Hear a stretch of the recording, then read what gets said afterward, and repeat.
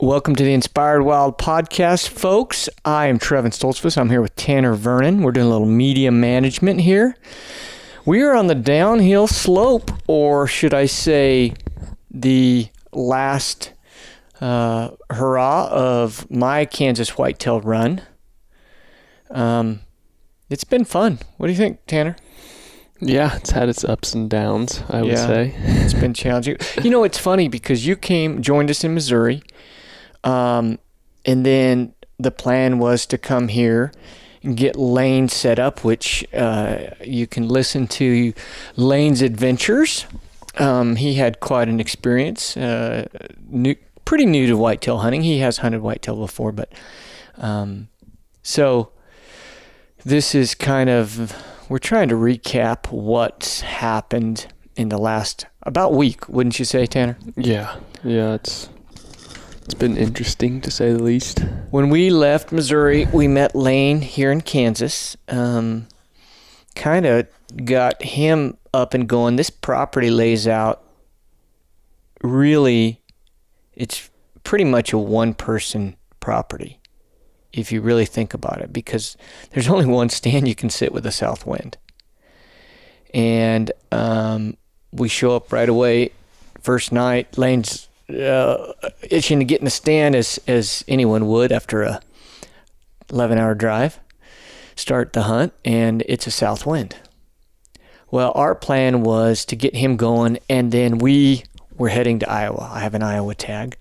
A good buddy, Steve Noble with Maximum Outdoors, has kind of been texting me on and off. And so our plan was to get Lane going and head to Iowa the next day. So we did that, and then we kind of got our things organized here. We stay with Phil Francone. If you've listened to the podcast, you've met Phil. He's runs the Mindle USA distribution, Mindle Boots. Good friend of mine. And we stay in his barn, which is a pretty nice setup, wouldn't you say? Yeah, it's pretty cool. The little loft he's got here to sleep in. It's got, everything we need. It's a really nice setup. So he's got a pellet grill stove. He's got a regular camp stove, and then we've even got a shower. I mean, a shower and a bathroom. High class. So we were getting things kind of geared up. We were going to head out the next morning to go to Iowa, and Lane gets back, and lo and behold, he's got footage, first ever, mind you, footage of Blades. Now, maybe I need to preface this. Blades is my nemesis. Blades is a buck that I've been tracking him for 3 years. I think this is the 4th year I've been trying to kill him. Actually, the first year we were pretty sure he was a 3-year-old.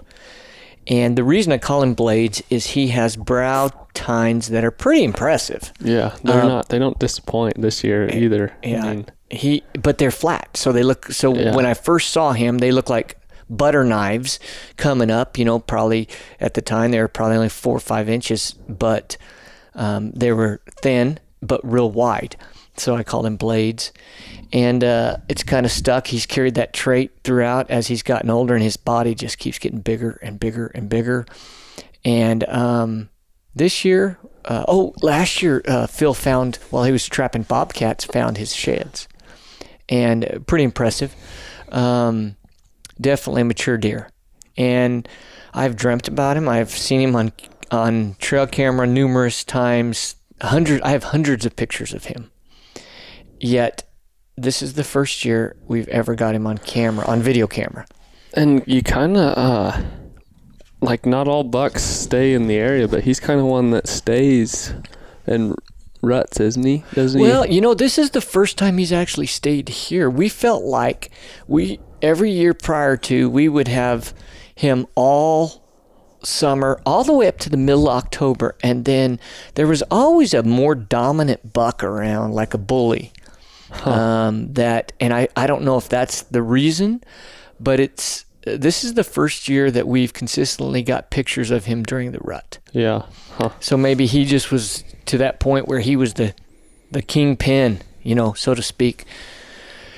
But it was pretty exciting to just have just to know he was there. And then, of course, Lane shows up and we pull this footage out, and they're like, yeah, it was a big 8. Well, I looked at it and I said, that's not a big 8, guys. That's a big 10. What you're seeing is on the right side, he's got his G2 is only about, 5 inches long? Yeah, Matter of fact, his brow tines are longer than his G2. It's significantly shorter than everything But his else. G3 has got to be 16 inches. So they're looking at him at, 150, maybe 200 yards. And he looks like a humongous 8. But in actuality, he's a 10. I don't know what he'll score. Who cares? But if you put a number to him, he's in the 160s, maybe 170s. Yeah, he's maybe big. even higher. He's big. But so we were pretty pumped. I was actually pretty conflicted about whether or not we should go to Iowa. But, Iowa. Yeah. It is Iowa, right? And according to lore or legend, there's a big buck behind every bush, isn't there? And even like I said, when we were there, even the does have antlers. Yeah. They're at least 140. Yeah. According to, you think about it that way. And so we headed on, hooked up with Steve. On our way, which was the next morning, we got Lane and Levi, who was a new guy that's helped us run camera kind of in between freeing other guys up. We get a text that Lane shot a buck. And now let me just preface this with Lane's, again, kind of new to whitetail hunting. And I did my best to try and send him pictures when I was in Missouri of bucks I was passing that were 3.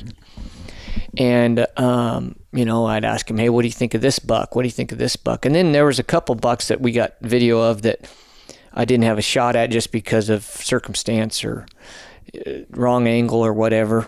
Didn't see it long enough. And I would text him a screen grab and I'd say, what do you think? And trying to get him to start thinking about, what does a 3-year-old look in reference to a 4-year-old? Yeah.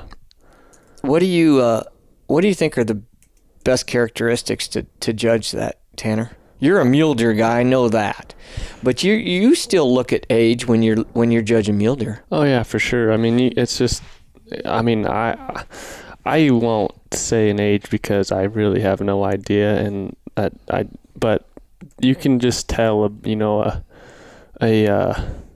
more mature buck for sure. A lot of times they'll get kind of that squared off chest and be pretty muscular, whereas those young deer that we don't want to shoot are real slender and, like you were saying, have pretty legs look long, and they have that thoroughbred look to them, like they could run forever, which they can. And they just haven't muscled out and filled out quite like. I mean, it's kind of hard to tell until you see a bigger, older deer, kind of like that one antlered deer in Missouri out in that field. You're looking at a young deer, a 1 to 3 year old out in the field, and then out steps this big, and he's darker but just big old shoulders on him and squared off chest and huge neck, and you're like, holy crap, it's a huge difference once you see them. It's next to each almost as blatant as like just an American quarter horse standing next to what are the big draft horses?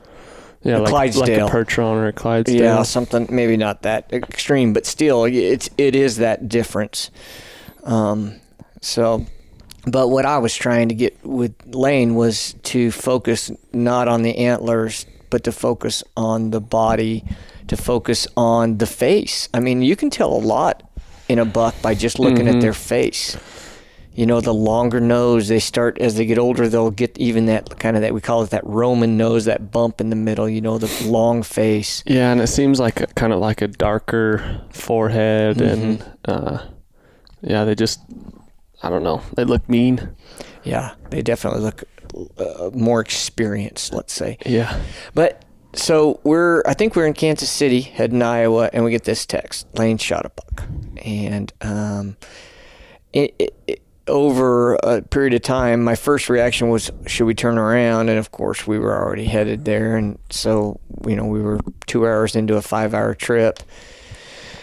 And so we just kind of kept up to speed, you hit him good, and so they end up recovering the buck. And of course, I'm being the mother. What'd you call me? Quit being a helicopter dad. Yeah. Because I'm like, okay, make sure you get this and get this B-roll and get these pictures. I'm just trying to make sure we get the assets we need to tell the story. Now, and the problem with doing that, and of course, we're telling Lane's story, which you probably already heard if you listen to the other podcast that we did with Lane. The problem in a situation like that is you kill a buck too soon. You don't have a storyline. Yeah. You don't have the B-roll that builds into that. And so,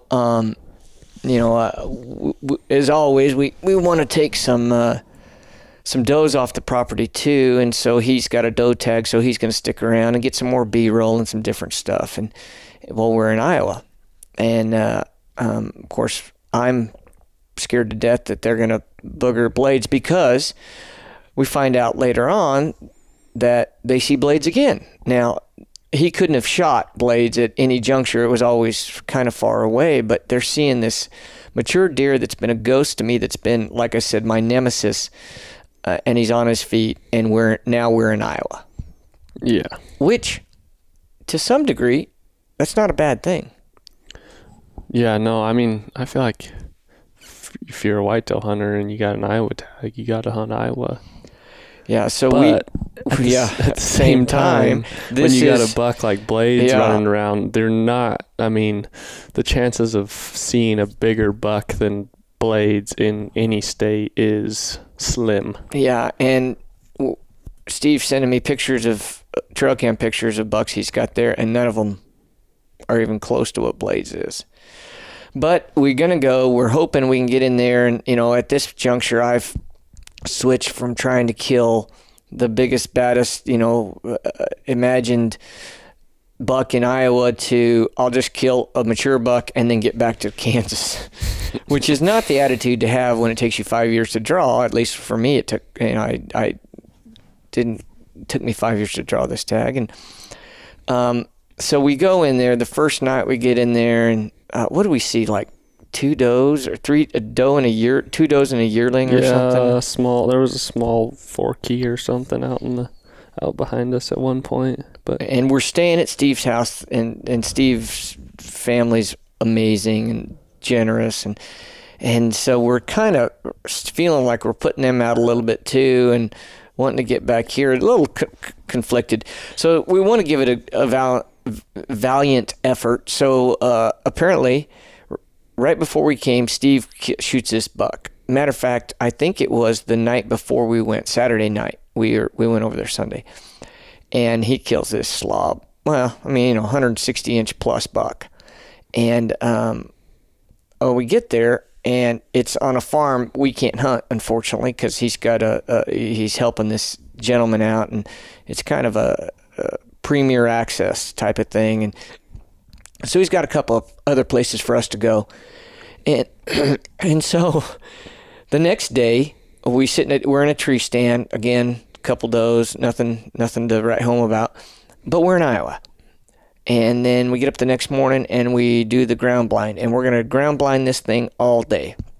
So we got our lunch and everything. And but we couldn't get into the stand at first light or before first light because the wind was wrong. We had to wait till I think 8 o'clock, and the wind switched. Yeah. And then we got into this blind, and it's a unique blind. I really like how it was set up. He's got this 5 foot, 6 foot platform. What would you say? How tall was that? Yeah, it was probably 5 foot. And then there's a ladder going up to it, and then he's got a cloth ground blind on top, and it works pretty good. He's got it's kind of rubber on the base, so it's it doesn't sound like a drum, and it was a pretty comfortable sit, but we did not see anything until dark. 15 minutes before last even feasible dark. Yeah. And some does came out, and then a little buck came, and little 8-point, wasn't it 8-point? Yeah. I think it was 8, maybe a 9. Anyway, came out chasing does, and I mean, it was just a glimpse. He just ran through, and off went. So it's one of those things you're like, wow, what are we doing here? And so as we went back, that's when we got the text that they had seen blades again. And now I'm really conflicted. Really conflicted. And, you don't want to offend Steve and his family. They're doing such a courteous job of accepting us. And he's helping me out with the tag, places to hunt, all this stuff. And the cool thing is the connection I have with Steve is through Nick Percy with Killer Food Plots, because Steve also uses Killer Food Plots. So we were actually set up on a Killer Food Plot on that ground blind. And so, there was a lot of tie-in there too. And I got back, and I'm feeling conflicted. And I think you even told me, Tanner, you said, you just talk to Steve. Just talk to Steve. He's a whitetail hunter. He knows what's going on, So I get back, and I kind of tell him what's going on, explain to him the situation, and what's the first thing he told me? I mean, you gotta go kill that deer. Yeah, you gotta go kill that deer. Yeah, and it's not. I mean, obviously you're in Iowa, so I mean, there's that caliber of deer around there somewhere, right? But with a deer that you've had history with and all that stuff, I mean, it's like you said, you don't want to offend Steve, and him and his family were very gracious in letting us stay there. And obviously the deer hunting is good there. Oh, phenomenal. And hopefully I can come back late season. Yeah. He says, the best time to hunt whitetails in Iowa is the first 10 days and the last 10 days of season. Yeah. Because you're dealing with the rut where bucks are everywhere, but then there's lockdown. And I think we were hitting right as lockdown hit there. And that's what he was thinking, because he was not getting pictures on any of his cameras of big bucks. They just disappeared. So with that being said, it was kind of a whirlwind trip, but we kind of loaded up and then headed back to Kansas. And in that, I want to take a sec before we go on to getting back to Kansas. And there's just something to be said for a place that you have history with, a place that you've worked on, a place that you've planted food plots on, a place that you know the deer. We talked about this driving back from Iowa to Kansas, back to here to Kansas. There's just something more that connects you to the hunt when it's your work throughout the year. Right. It was great being there, and the reason that I don't necessarily hunt whitetails with an outfitter anymore is that same exact reason. And I have nothing against it. I've killed whitetails with outfitters, and it's awesome because they do all the work. But there's something to me more special about knowing you hung that stand, why you hung that stand, why you put a food plot here, what deer are on the property, and you're inventorying your does, you're inventorying your bucks, you're trying to create something that's more long term. And for me, this farm here, my buddies grew up on this farm, and they hunt rifle here, but they just they kind of gave me full reign to be creative, and since then it's been fun to create these histories with bucks like Wide Thing, which Phil, of course, who is my neighbor to the north. He was able to kill that buck, and Wide Thing Jr., which was a buck that looked identical to Wide Thing back in, I think, 2016, I think it was.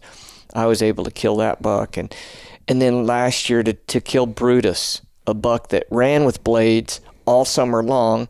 Both of them were mature, and it's something special about killing a buck, For sure. And so being here, it was a good feeling knowing, okay, we didn't have a lot of mature deer mature bucks that we were getting on camera that we recognized. So in Kansas, at least in this property, you have the option of, maybe the one or two that are you recognize, and then you always have the option of just a behemoth coming through. Yeah, I mean, you got this we're hunting, within a couple hundred yards of a creek bottom the whole time, and those bucks seems like they just run that thing back and forth, and you never know what's going to roll in.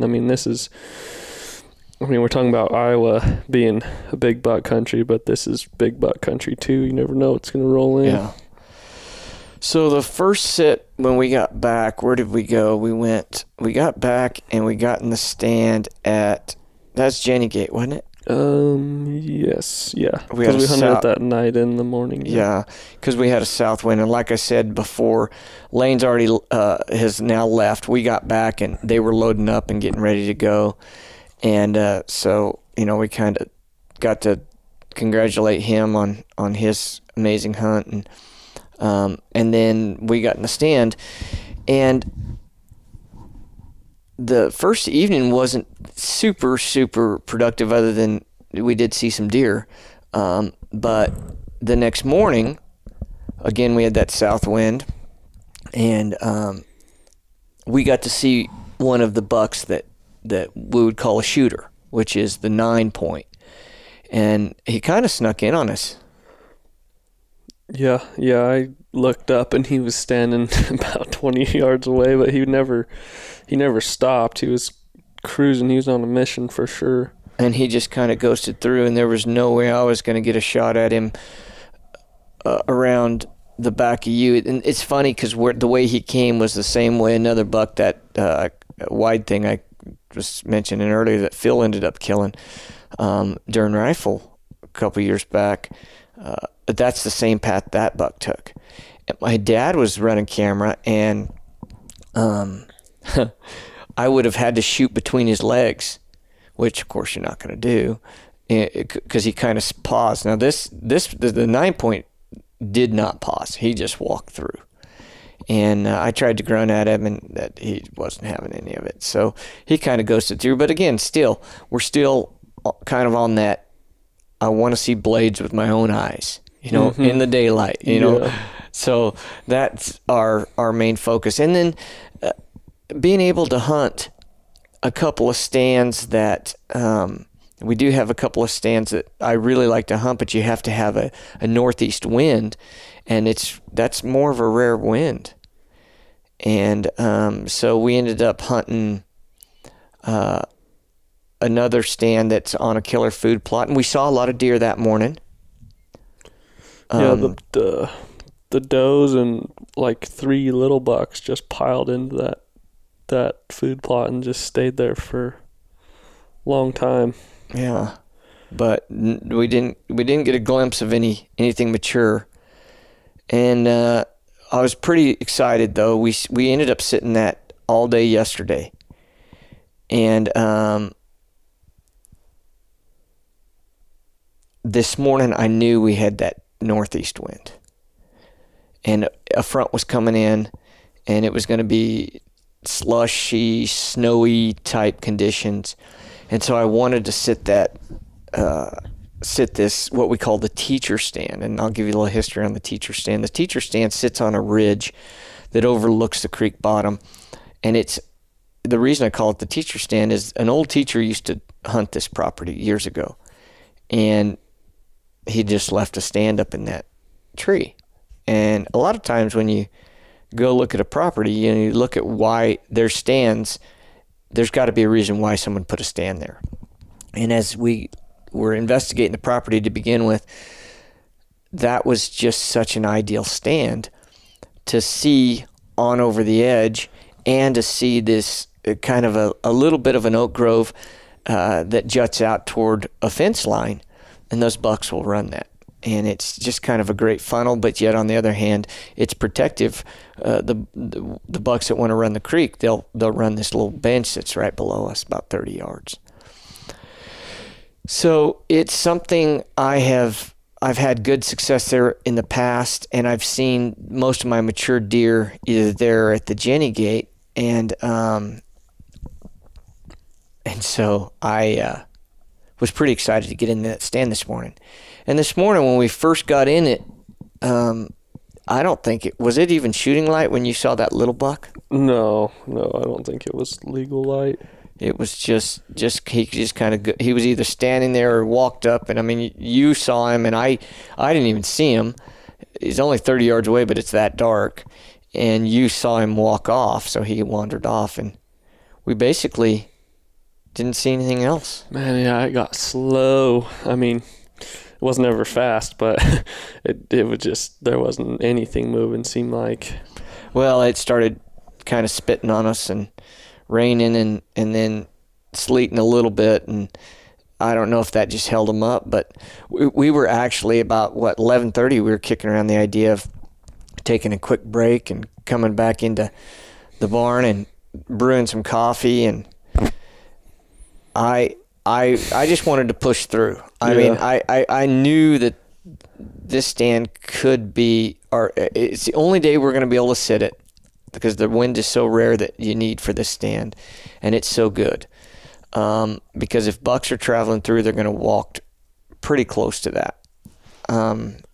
So lo and behold, at 12:30, actually Adam, I barely get a little bit of service there, and Adam had texted me a picture. He'd killed a buck this morning in northwest Kansas, excuse me. And I was looking at it, and I was texting him, and he was kind of telling me what was going on, and I just happened to look up, and that 9-point is on that bench below us. Yep. I just remember going, buck, big buck, big buck. In there. And you were opening your lunch, weren't you? Yeah, I was unwrapping my pizza that I had in tinfoil, trying to be very quiet. And I thought you were jacking with me, honestly, because I'm like, just started to open my pizza, and you're like, big buck, big buck, big buck. I was like, oh yeah, okay, whatever. And I looked down there on that bench, and sure enough, there was a buck. And it was the 9-point. Yep. The 9-point, and he's a mature deer, at least 4.5, we think. And the reason I say that is because I had pictures of him last year too. And I knew last year, I thought last year he was a 3-year-old. But anyway, so he's one of those bucks that you're like, okay, this is definitely a shooter. He's not blades, but we're also running out of time. And so the funny thing was, I was pretty relaxed. I grabbed my bow. I think I started my GoPro. Then I grabbed my bow and I stood up. And he was behind some trees, so I had no shot. And he's kind of sniffing around a little bit, and he steps out, and I'm just about to draw.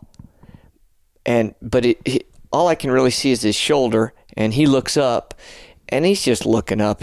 I freeze, of course, and thinking he's got me pegged, but he goes back, and he takes another couple steps, and I've got his whole vitals now, and so I come to full draw, and I just remember thinking, all right, just take your time. And again, I think before I drew, I asked you, that's that 9-point, isn't it? And you said, yep. So I just want to make sure. I didn't want to gawk too long at his antlers or whatever. I just want to, if I'm going to shoot him, I'm going to shoot him. And I settled in and pulled back and shot. And the shot felt great. It made a weird sound. Yeah. I felt like maybe, I don't know if I hit my arm or I don't know. I watched the GoPro footage and it doesn't look like I hit my arm.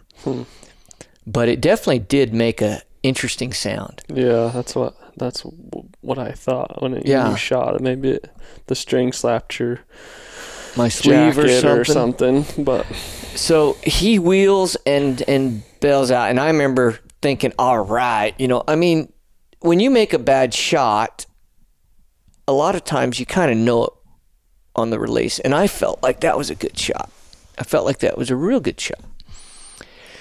And of course, then the adrenaline dump. And so I've got jackhammer legs going on the stand. I'm standing there and And of course I can't wait. I'm just like, did you get it? And you said, yeah, I got it. I said, well, let's look at the footage. And see, because he's run off, and I didn't see any blood, or I didn't see any of the telltale signs of the wobble or anything like that. And he kind of ran off like he was just spooked a little bit. Yeah. And then you looked at the footage, and you were running the 1-400. So it's really, it's good. You're close up. I think he was 31 yards. Mm-hmm. And you said you just barely shot him in the neck. Yeah. I said, what? So then you got the camera over and brought it over to me, and I watched it, and sure enough, I was high and right. Now, he dropped and whirled, but I was not where I thought I was aiming.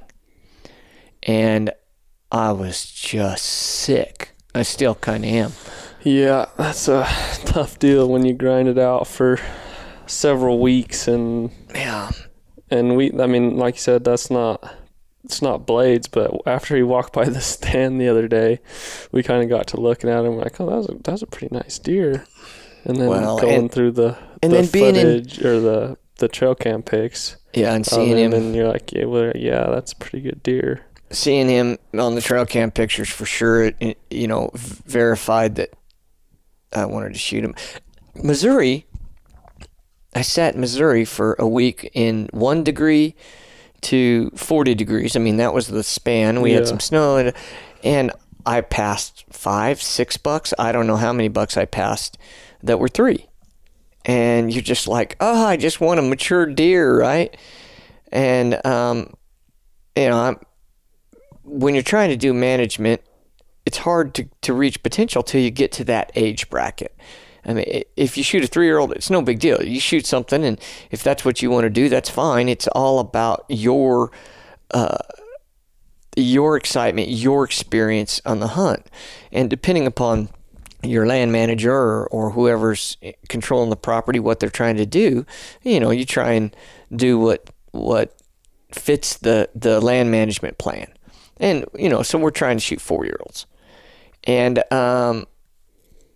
so to have that opportunity and then whiff, there's always a silver lining, is that he's fine. Literally, I barely hit him.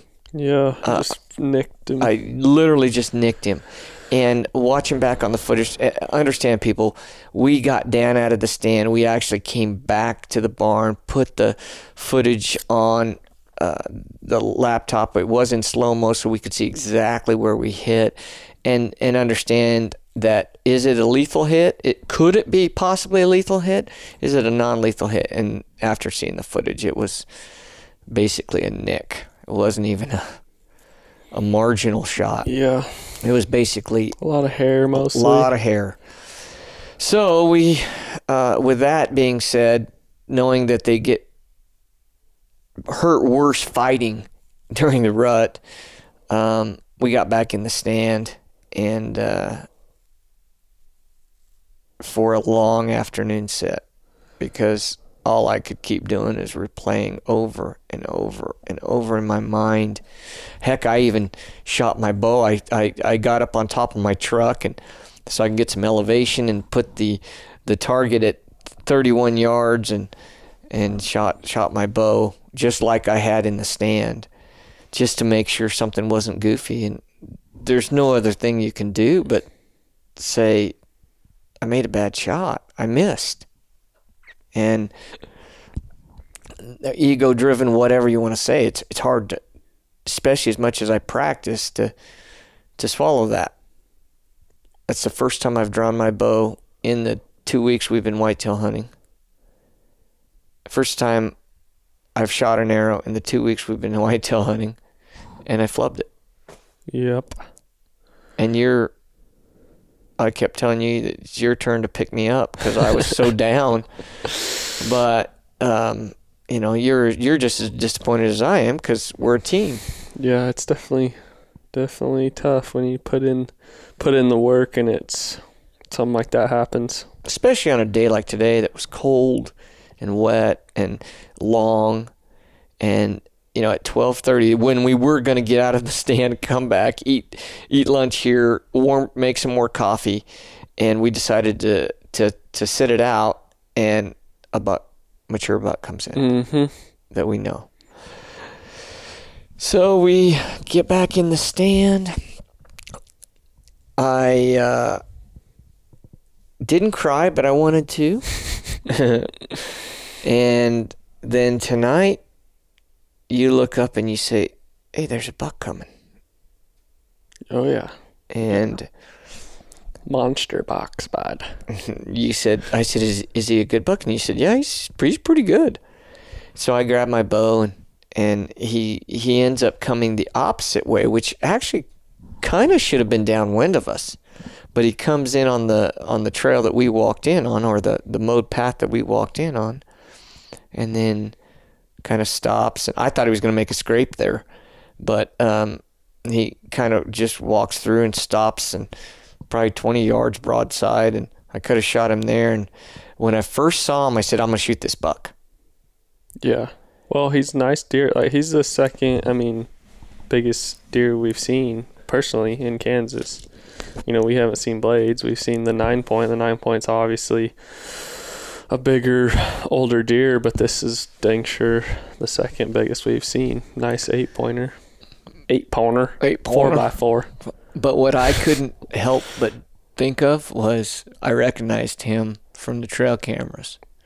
And it's a buck that I pointed out to Lane that he was 3 years old. Don't shoot him. Full send. And I'm like, I can't shoot this buck. It's just not right. I wanted to shoot him for a couple of reasons. Well, let's just say I wanted to shoot him for one reason, and that was to redeem myself and kind of like, get vengeance on screwing up. But, I just couldn't bring myself to shoot that deer. Yeah, that's no reason to shoot one. No. So he's gonna be nice next year. He is gonna be a nice buck. If he lives through rifle, he'll be nice.